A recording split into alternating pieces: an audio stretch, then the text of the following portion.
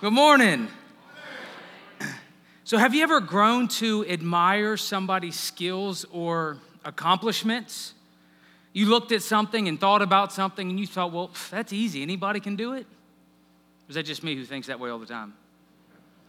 See, I used to think golf was the silliest and easiest sport ever. I said, how could it be so difficult? The ball just sits there. It doesn't move, it doesn't do anything. Like all you gotta do is go up to hit it. And I would see Tiger Woods and all this stuff. I said, this is nothing. Anybody could do this. And then I started playing golf. It's not as easy as it looks. My brother started playing the guitar and I thought, well, if he can do it, I mean, anybody can do it. So I bought me a bass guitar. And I was terrible.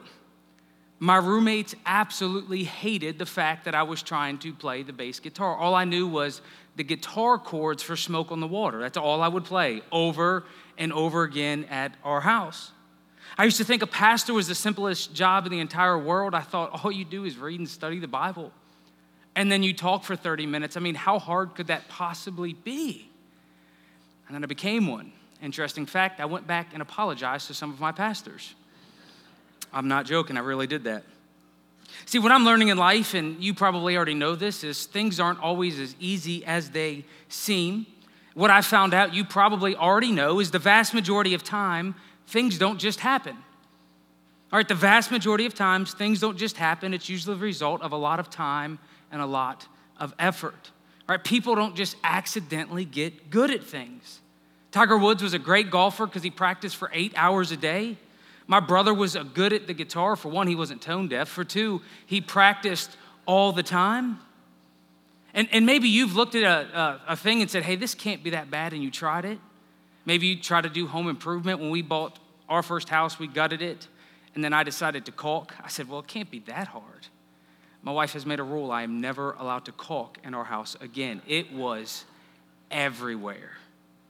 Maybe you watched that cooking show. Maybe you thought your boss's job was really easy. Then you started doing it and you found out it wasn't nearly as it looked. I mean, this is common stuff. I'm just trying to make sure we're on the same page this morning.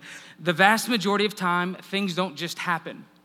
It's usually the result of a lot of time and effort. Are you with me? Simply like, Brian, this is very, very easy. Yes, good. You see, that also answers our question to some of the things we see on the news. Some of the things we see in our family. You know, when you watch the news or you see those stories and you just think, how could somebody? How could they let it go so far? I mean, your stomach just churns when you think about what your family member did, what your best friend did. So how did they end up there? How did they do something like that? I mean, what happened? You see, it's the same principle applied. The vast majority of times, people don't just decide to wake up one morning and do things. It's usually the result of a lot of time and effort. Just like when we practice a skill, hobby, or sport, we get better and better. We all can go down these paths that get worse and worse. We just get better at these things. You see, and I bet all of them who wind out these paths that they wish they hadn't taken, I bet all of them think, well, I could control it. I can handle it. Things won't get that bad in my life. But then they do. And the topic we're going to talk about today is very, very important. And you have to understand it comes from a place of brokenness. It comes from a place of terrible things I did in my past that still haunt me. It comes from a place of watching loved ones, family members, friends struggle with addictions, die very premature, make a mess out of their lives, and go down these paths that are just extremely destructive. And it hurts, whether it's you or whether you watch somebody go down it. I don't want you and I don't want your family or anyone you know to go down those paths. So up front today, what I want you to do is I want you to get rid of sin. I want you to stop dabbling in it, stop playing in it. Those areas in your life that you're close to the line, that you think you can control, that you're like, hey, it's not gonna get that bad. Hey, I got this under control. Hey, it's never gonna happen to me. I want you to get rid of it. Stop it. Walk away from it. Protect yourself from it. And maybe you're like me and you think you're wise enough, you're smart enough, and hey, it'll never happen to me. But what I want to show you this morning is the wisest Well, the second wisest man to ever walk this planet couldn't control sin, couldn't tame it. And it got out of control pretty bad in his life. You see, chances are if you've been in church for a while, you've heard of King Solomon. He's known for being the wisest person in the Bible, of course, outside of whom? Right? Jesus. 80% of the time, Jesus is the answer in church, okay? He's King David's son who has everything he needs to be successful. He's famous. He wrote scriptures. He built the temple. I mean, he did amazing feats. But what we usually don't learn about in Sunday school class, you probably will today here, but a lot of times we don't learn that he ended up ruining the entire nation of Jerusalem. While we think of his great accomplishments, the reality is his legacy is absolutely terrible. He played with sin, he dabbled in sin, he thought he had it under control, but it turns out he didn't. And if you read his story in 1 Kings, the author is so amazing. He's so interesting. I mean, I've struggled with this story all week, over and over again, because there's little nuances in the story that's easy to miss. But if we pick up on them, we see the author's trying to teach us, hey, what ends up happening in Solomon's life, it didn't come out of nowhere. Here's how it starts. If you have your Bible with you, go ahead and open up to 1 Kings chapter 3. This is right after Solomon becomes the king. This kind of little power struggle goes away, and he is now the king of Israel. If you don't have your Bible, it'll be back here on the screen. It says this: Solomon made an alliance with Pharaoh, king of Egypt, and married his daughter. Now look, it's easy to blow right by this, but Egypt? It wasn't long ago that Israel was enslaved by whom? Egypt? Yeah, they were under this. Why is Solomon making an alliance with Egypt? I mean, can't God protect him? Can't God take care of it? Hadn't God done that in the past? I mean, he's doing the political thing. He's making an ally with another world power. But here's the thing about this. The law doesn't specifically say that Solomon can't marry an Egyptian. All right? In Deuteronomy 7, it lists out different people the Israelites cannot marry. Lists a whole bunch of nations, the ones surrounding, but it doesn't specifically say Egypt. So it's like, well, technically, I'm good, right? The Bible doesn't say it, so I'm good. But the reason why Deuteronomy 7 for the Israelites not to intermarry with other nations is because of this. It says, don't intermarry with different faith groups. Don't intermarry with people who can lead you astray. So while Egypt wasn't technically on the list, and we do find out later, she actually didn't worship their God. She worshiped from a different faith group. So you see Solomon making an alliance, really compromising in this area of marriage, but it wasn't technically wrong. You ever done that with the Bible? Well, it doesn't say. He's playing with this thing. Verse 2 says, the people, however, were still sacrificing at the high places because the temple had not been built in the name of the Lord. Now here's the deal. Israel was not really supposed to make sacrifices at these high places. High places were pagan worship sites, and when they were to take over the land, they were supposed to get rid of these things. Pagans would sacrifice, sometimes even children at these high places. They were little worship sites all over the country. Now, what's very strange is there's nuances in the Bible, and we don't know everything that happens. We do our best to learn, but most of the time, high places are not regarded as a good thing, but sometimes it seems like it's okay. We see Samuel making sacrifices there, and it's not put in a bad light. So high places are one of these iffy things in Scripture. They're really not supposed to do it, but sometimes it seems to be okay. There's these nuances running through here. There's these tension is it right or is it wrong? Well, they clarify for us in verse 3. It says, Solomon showed his love for the Lord by walking according to the instructions given him by his father David, except that he offered sacrifices and burnt incense on the high places. See, the author of Kings does not like these high places at all. And so it's Solomon's getting it right. He's doing some good things, but he's not. It's like he's almost there, but kind of compromising, playing with some things. It says this, verse 4 says, the king went to Gibeon to offer sacrifices, for that was the most important high place. And Solomon offered 1,000 burnt offerings on that altar. Now here's the thing, this is 7 miles outside of Jerusalem. Can you imagine taking 1,000 sacrifices with you 7 miles away? So he goes 7 miles outside of Jerusalem. 2 Chronicles tells us he had an entourage with him. I mean, he had a big group of people with him. And chances are he's doing this for political reasons. You see, 2 Chronicles tells us this is where Moses left the tent. This is where the table was left. So he's going to this place that has some significance. But the thing is, the Ark and the Covenant is back in Jerusalem. This weird thing happened. Like, Solomon, you're almost getting it right. What are you doing? He goes to this place. He offers these sacrifices. And lo and behold, God chooses to work through this imperfect situation. And this is where Solomon's praying. God shows up, says, hey, I'm going to bless you. What do you want? And Solomon asks for what? Wisdom, right? He says wisdom. And God is impressed with it. God works with that and says, hey, because you've asked for wisdom, I'm going to give you so many other things. And he does. He blesses Solomon's life. He has wealth more than anybody else, and it seems like everything is going good for him.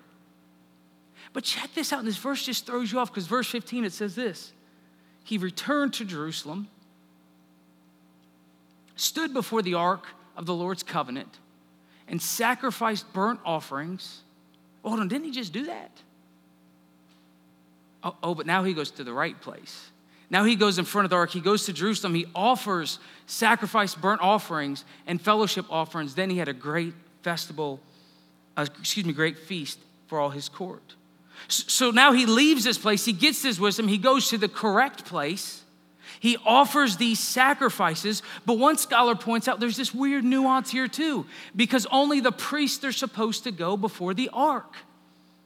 And we see in Chronicles that David does this, but David changes his garments. The priests were there. But it doesn't say these things about Solomon. The author's showing us there's these things like Solomon's almost getting it right. He's dabbling and playing in these gray areas that he really shouldn't be playing in. So the author kind of leaves this open and leaves us guessing, what's going on here? This is strange. This is different. See, right from the start, we see that Solomon is marrying somebody for his career. That's what it's about for the Egyptian marriages. We see him offering sacrifices he really shouldn't be offering in. But if anybody, right, the wisest person ever is not going to let these things get out of control, right? Just because he dabbles with his first marriage doesn't mean it's going to get bad. Just because he dabbles in offering sacrifices at the wrong place, it doesn't mean it's really going to get bad. I mean, he's the wisest person ever lived. Surely he has this under control. And then Solomon ends up doing some great things. Listen, he wrote the wisdom sections of the Bible. He was a great political leader, very diplomatic. He built an amazing economy. He led people to have great sacrifices to God. He met with famous people. He built the temple. He built a palace. By the way, you know his palace was 4 times the size of the temple. Anybody else pick that up? When you build a house 4 times bigger than God's house, there's a problem. He had a fleet of trading ships. Check this out. He had apes and baboons. Now, I got to be honest. If I was rich, I would probably buy apes and baboons. I don't know why, but I've always wanted a little monkey. It's just something inside me. So I get this. Like, it tells us that they would bring every couple years apes. Anybody else would do this? Well, how about if your wealth was an income of 25 tons of gold? That's what his wealth was. Would you buy some ape and baboons there? You're like, heck yeah, I'll buy a whole zoo. I'm good. Like, he was loaded. In fact, it tells us that silver had no value in Solomon's kingdom. Can you believe that? You get silver bars, like, throw it away. It's worthless. I don't need that. Like, this was an amazing economy. Pretty much, he's living the American dream. That's a sermon for a different day, by the way. It's impressive. It looks like he has it all right. Then go to the end of his life.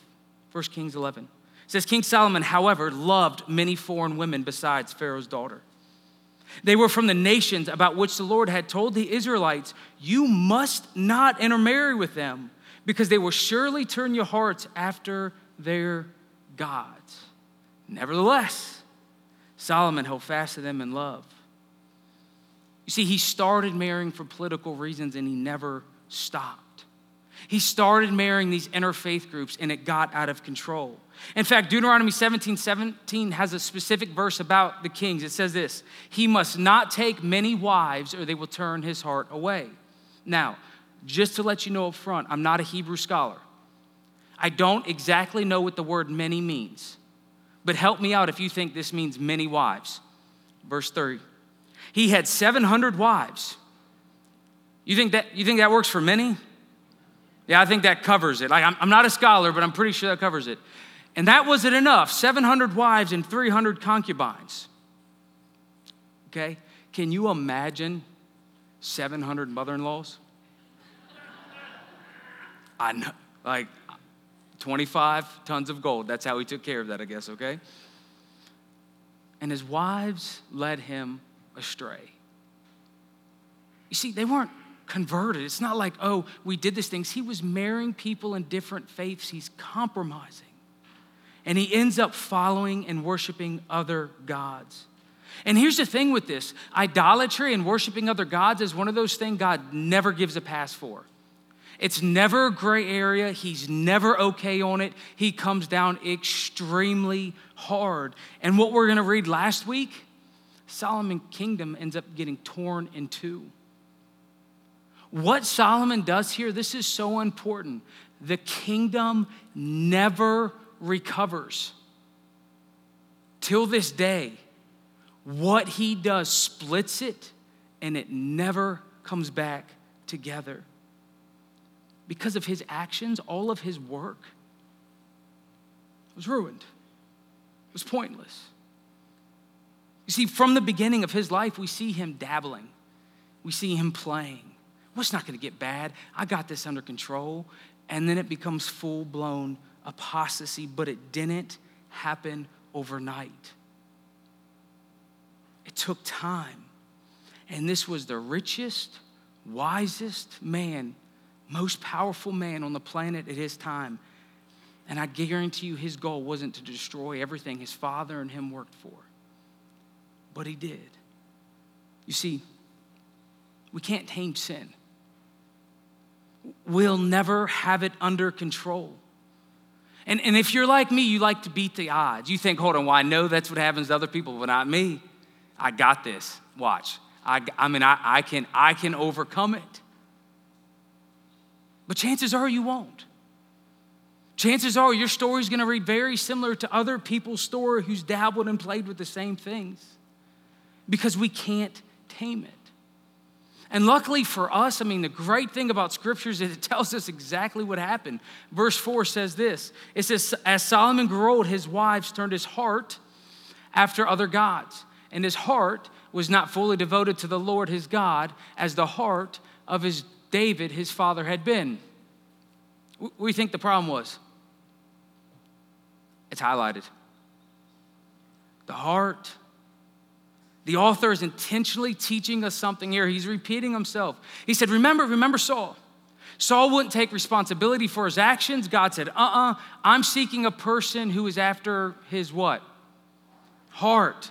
Come David. David was a man after God's own heart. And now we see Solomon isn't either. His heart is divided. He's chasing things of the world. He's chasing his career. That's what another sermon I wanted to preach today on that. That's what he's focused on. This has to be a warning.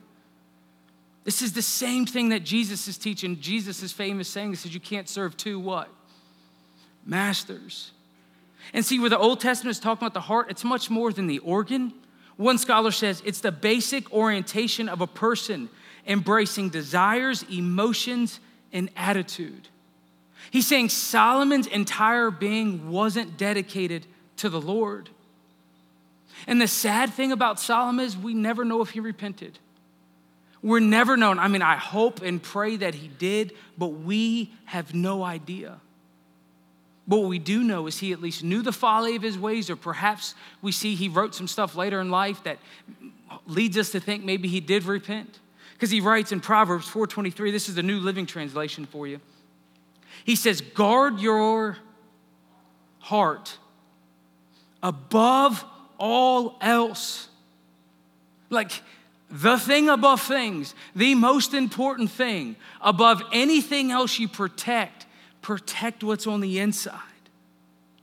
Your heart, your emotions, all that makes it up. Remember all that stuff we talked about? Protect it because it determines the course of your life. You see, Solomon just simply lived an unguarded life. He allowed things to creep in. He allowed things, he dabbled in things. He allowed things to influence him away from God, and it led him towards destruction. And you already know this, but all paths lead to somewhere. One scholar says, Solomon's sin may have begun small. It may have developed in stages over time. However it started, however it was fueled, it began a national disintegration. And that was at times slowed, but never completely halted. It just kept going and going. And since none of us want that to be our story, none of us want things to get out of control, none of us want our kids to go, why? What do? Well, we must intentionally guard our heart.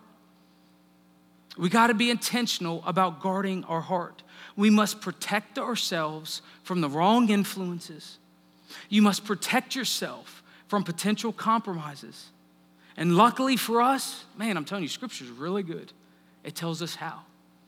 Psalms 119, verse 11 says this: how can a young person stay on the path of purity? Now, two things. One, young person doesn't mean it's not for older people. The idea of wisdom is you give it to people when they're young to set them up for what? Success early. Like if I can set them up for success when they're young, hopefully they won't make the same mistakes I've made. That's what we do with our kids, right? Grandkids. So that's the idea. How can a young person stay on the path of purity? By the way, when we hear this word, we think of sexual. That's not what it means. It's moral, but it would include sexual. It's all of it. Like how can we stay pure? How can we stay on the right track? He says, by living according to your word. I seek you with all my heart, and do not let me stray from your commands. I have hidden your word in my heart that I might not sin against you. So if we take this in reverse order, he says this. He says we hide God's word in our heart. Now remember, our heart is much more than just our organ. It's our emotions, it's our will, it's our attitudes. It's everything that makes us us. And so he continues to teach us then how he hides God's word in his heart. Because we're like, all right, what does that mean? I just read it, Brian? Like, is this another sermon just to read the Bible? No, it goes deeper than that. Like, we're going to continue to grow and really get into it. So it's not just reading it, it's different. Look at how he treats God's word. So he says, hey, I hide your word in my heart. And then he says, here's what it looks like. Verse 13, he says this: with my lips, I recount all the laws that come from your mouth. So he verbally recites God's word. He talks about it. It's on his lips. He says, I rejoice in following your statutes. Listen to this. As one who rejoices in great riches. Here's the picture. He's as happy about following God's word as he is about winning the lottery. Is that your attitude? You're like, man, I get to forgive someone today. Yes. Who I get to give. I am so excited. Whoo. You're like, well, no. I mean, remember, it's not just an intellectual thing. It's an emotional thing. It's everything. He's like, no, when I get to do what you've asked me to do, like I get excited about it. Says, I meditate on your precepts and consider your ways. And this is what I love. He doesn't just read it to know it, to recite it. He meditates and thinks about how it can impact every area of his life. He's like, how does this consider my work? I consider my walk. I consider my drive. I mean, if we just allow God's word to affect our driving, then we could have church bumper stickers. But until then, we will not. Right? It's like, how can this affect all areas of my life? And then he says this: I delight in your decrees. I will not neglect your word. Listen, he delights in the scriptures. If you don't learn anything else from me, just learn this one thing. Please have a positive attitude when you read God's word. too often we come to it with guilt and shame, and we feel like it's just gonna tell me what I'm not doing right. Change your attitude. Delight in it. Get excited like God has chosen to speak to us. God has chosen to talk to me. Like, listen, you're saved by grace. Relish that. And go to God's word and be like, man, I get to learn on how to apply a section of scripture today. Like, I'm not gonna get it all right, but today I can try one thing. Delight that he's chosen to reveal himself to us. If we would just change our attitude and get excited, it would make all the difference in your spiritual life. So how does he hide God's word in his heart? Well, by rejoicing in it, by delighting in it, by reciting it. He's engaging his entire person, his emotions, his intellect, his desires, everything according to God's word. That's pretty deep, isn't it? It's not like, oh, I just know. It affects all of him. So we hide God's word in our heart, but it also says to seek God, which means we seek God. Again, I'm going to repeat myself so you get it. We seek God with our intellect, with our emotions, with our attitude, with our desires, meaning we confront how we feel with God's word. We confront our feelings with the direction of Scripture. Just because we feel certain ways doesn't mean it's right, and you know this. But so it's not just engaging some things, it's engaging all things with Scripture. It means we live according to it. So we hide it, we engage our entire being, and then we live according to it, meaning we don't compromise. We don't look for ways out. We don't try to make our situation and our kids' situations fit Scripture. We allow Scripture to dictate those things. And it will direct, the writer tells us, our path towards purity. That's our intellect, our emotions, our attitudes. And so here's the thing. This isn't just, hey, read the Bible. It's deeper than that. I please hope you hear this. We read the Bible so it can guard our hearts. Guarding our hearts comes from the instruction of Scriptures to infect our entire lives. We use it to protect ourselves, to set up things around ourselves. So we can see danger. We can see the warning signs. We know when we're starting down a path we shouldn't even be on. Meaning we use Scripture to be proactive in our life, not just reactive. What's the difference? Well, I don't wait till I've made a mess and then like, God, all right, I need you to fix this. Hold on. Play Russian roulette, right? We flip. We don't wait until we've made a mess. We read Scripture to prevent us from making that mess. It doesn't mean we're going to get it right. It doesn't mean we're not going to make a mess. Listen, come talk to me. I'll tell you all mine. I got a ton. But it always comes from not paying attention to something in here. So the idea is we don't just read it. It's to guard us. It's to protect us, to guide and guard us from danger. This is where we leave the theoretical alone. Theory is fun. Like, let's just think about it. Let's just theologize, like just keep it up here. But when it comes here, in the application side, it gets hard. It gets rough and tough. See, Solomon says, guard your heart. Above all else, it determines the course of your life.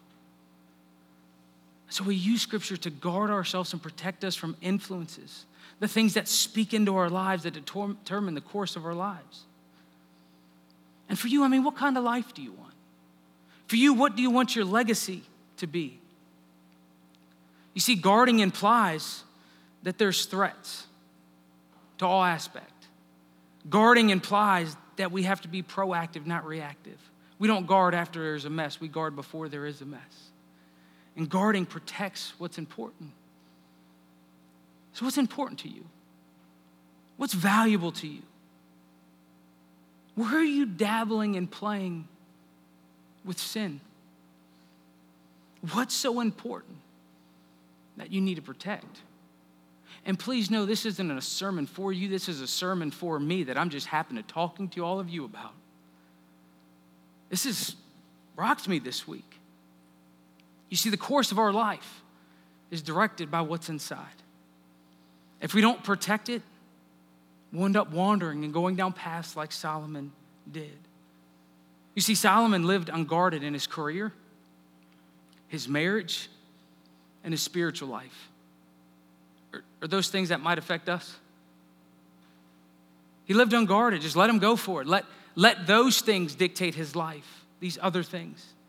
We would be wise to set up guards for these. You see, Solomon compromised God's word because of his career at the end of the day. But what's so crazy about that is his career was given to him by the Lord. All he had to do is rest and trust. We think, oh, if I turn that over to God, he's going to ruin my career.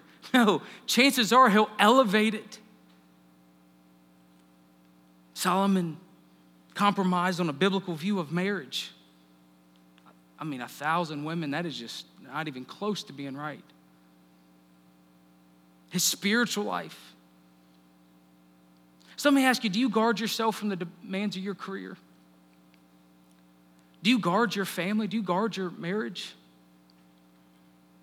I just felt like I needed to say this morning. Did you know your kids are not important in your marriage? Your marriage is more important than your kids.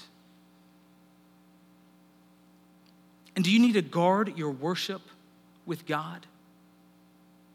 Do you protect that time? There's so many different areas, and I want the Lord to speak to you on what you need to guard. I just want to give you a practical example from my life. It has nothing to do with any of those three things because they're way too personal for me just to share them to you guys, okay? One thing I guard myself from is Facebook. Not a joke. I really do.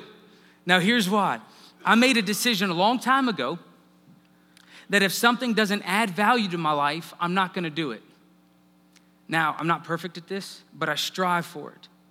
So one thing I guard against is Facebook, because here's the deal. It's not an attack on social media. If you have it and you love it, I'm excited for you. But for me, here's what I found. It never added value to my life. Ever. It never helped me. It never made me feel better. It never brought me closer to the Lord. It just never did. And yes, I know I could keep in contact with those couple of people. All right, that we all say that, right? Well, I know that's true, and for some of you, that's very true. I'm excited for you. For me, I guard myself from the negativity. I guard myself from time wasting. I guard myself from pointless information. Can we be honest? A lot of that stuff's pointless. Look, and I can only hold so much up here. All right, I got to protect myself. And while that's not popular today, and while I know and I get convicted because I'm like, well, pastors are on social media, maybe I could reach people. What I know, though, is I'm doing it to protect myself. I know it has a negative effect on my emotions. It can ruin my entire day. That ever done that to you? I'll go home and be mad at my kids because of something somebody said on Facebook. That's just the truth. People are mean. Did y'all know that? And so I'm like, look, I can't even go there. I'm going to yell at my kids for nothing. And maybe one day I'll be mature enough to handle it, but right now I'm just telling you I can't. So I protect myself from it. That's just one example. There are so many. Because the vast majority of times, things don't just happen. They're the result of the paths we choose. And so we got to guard, we got to protect ourselves. The psalmist tells us we hide God's word in our heart to do this. We seek God in all areas. That means nothing's off limit, which is scary. And we don't compromise. We live according to his word. See, right from the start, Solomon had this exception. You saw that, I'm sure. It said he followed the instructions given by his father, except. Not for you. If somebody was writing a story of your life, what would the except be? Look at this. It says, your name here shows the love for the Lord by walking according to the instructions given to them by King Jesus, except. What's that for you? If someone's writing a story about your life, what would the except be? See, here's the beauty of this sermon while we're doing it with communion, because in a minute we're going to go to the Lord's table. The amazing thing is, no matter what path you're on, no matter what that accept is, you can be forgiven and redeemed and set free. You don't have to continue down the path. You don't have to continue charting that course. What we learn is that Solomon, we're never told, turns.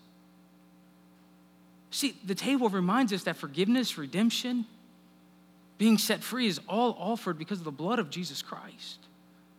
So it's not that, I made these mistakes and God's not going to forgive me. No, we're saved by grace. But we can turn from things before they get out of control, before they get bad. So if you've never given your life to Jesus Christ, I just want you to know he wants to chart a new path for you. He's given you the ability to be born again, to create and chart a new course in life. If you've never done that, forgiveness is offered, redemption is offered, and you feel it, what's going on right here. Don't ignore that. If you're a follower of Jesus, what's holding you back? Where are you dabbling in sin? For you, this isn't for everybody. Maybe some of you are good. I'm talking to those of you who know that you may be dabbling in some things you shouldn't be. Remember, I preached to myself first, right? Or maybe you don't have guards put up. Maybe you're just unguarded. You just go with the flow, hoping it'll work out. Maybe it will. My experience is it doesn't. Maybe it will for you. But all paths lead somewhere. And so before we come to the table today, I'm going to ask the praise team to come up, and I just ask you to get your heart right with God. I just ask you to pray. The Bible tells us to investigate, to look at our lives before we come, because here's why. This isn't cheap grace. Grace is free, grace is given, but it cost somebody something. What did grace cost? The blood of Jesus Christ. And so when we come to the table, they got an amazing song playing. Tommy's going to sing, and praise team's going to sing about just amazing grace. And so for you, maybe you need to pray. Maybe for you, you need to think about how to guard your heart. Maybe for you, you just need to praise God, open your heart up into worship. Whatever it is, we just ask you to do that before you come to the table. And so I'm going to pray for us. We're going to sing. In the middle of the song, we're going to open it up for you to come take communion. So just know that's how the process is going. But before you leave, and maybe your prayer today is just simply, Lord, show me. Lord, I don't like anything he said today. It bothered me. It's aggravating. In fact, I don't like Brian at all. You know what? I don't even know about this church. If you're there, we all have been there. The Bible can mess us all up. But maybe you go, but maybe he's right. Maybe there's something to this. Show me, Lord. Show me if there's something that I need to turn over to you. Watch what happens. Heavenly Father, we thank you for this time we could come together. And God, we see a great man who had an amazing career, who had more money than we'll ever had, who did more things than we'll ever do, who ran a nation. And we learn that, Lord, these earthly things aren't the measures of success. It's not about our careers. It's about our relationship with you. What we learn is that you'll give us those things if we seek you first, but Lord, we struggle. It's hard. Father, we live unguarded lives. We have friends. We have computers. These things are hard to handle. They're hard to deal with. God, we just need you to show us, help us. Put the right people on our path to help us and mentor us. God, show us where we need to turn. Show us where we need to guard. Lord, we just want to live lives that honor and glorify you. We thank you for the grace and forgiveness that's offered through Jesus Christ. We know we can leave all that here today, walk out, refreshed and renewed. It's in the name of Jesus we pray. Amen.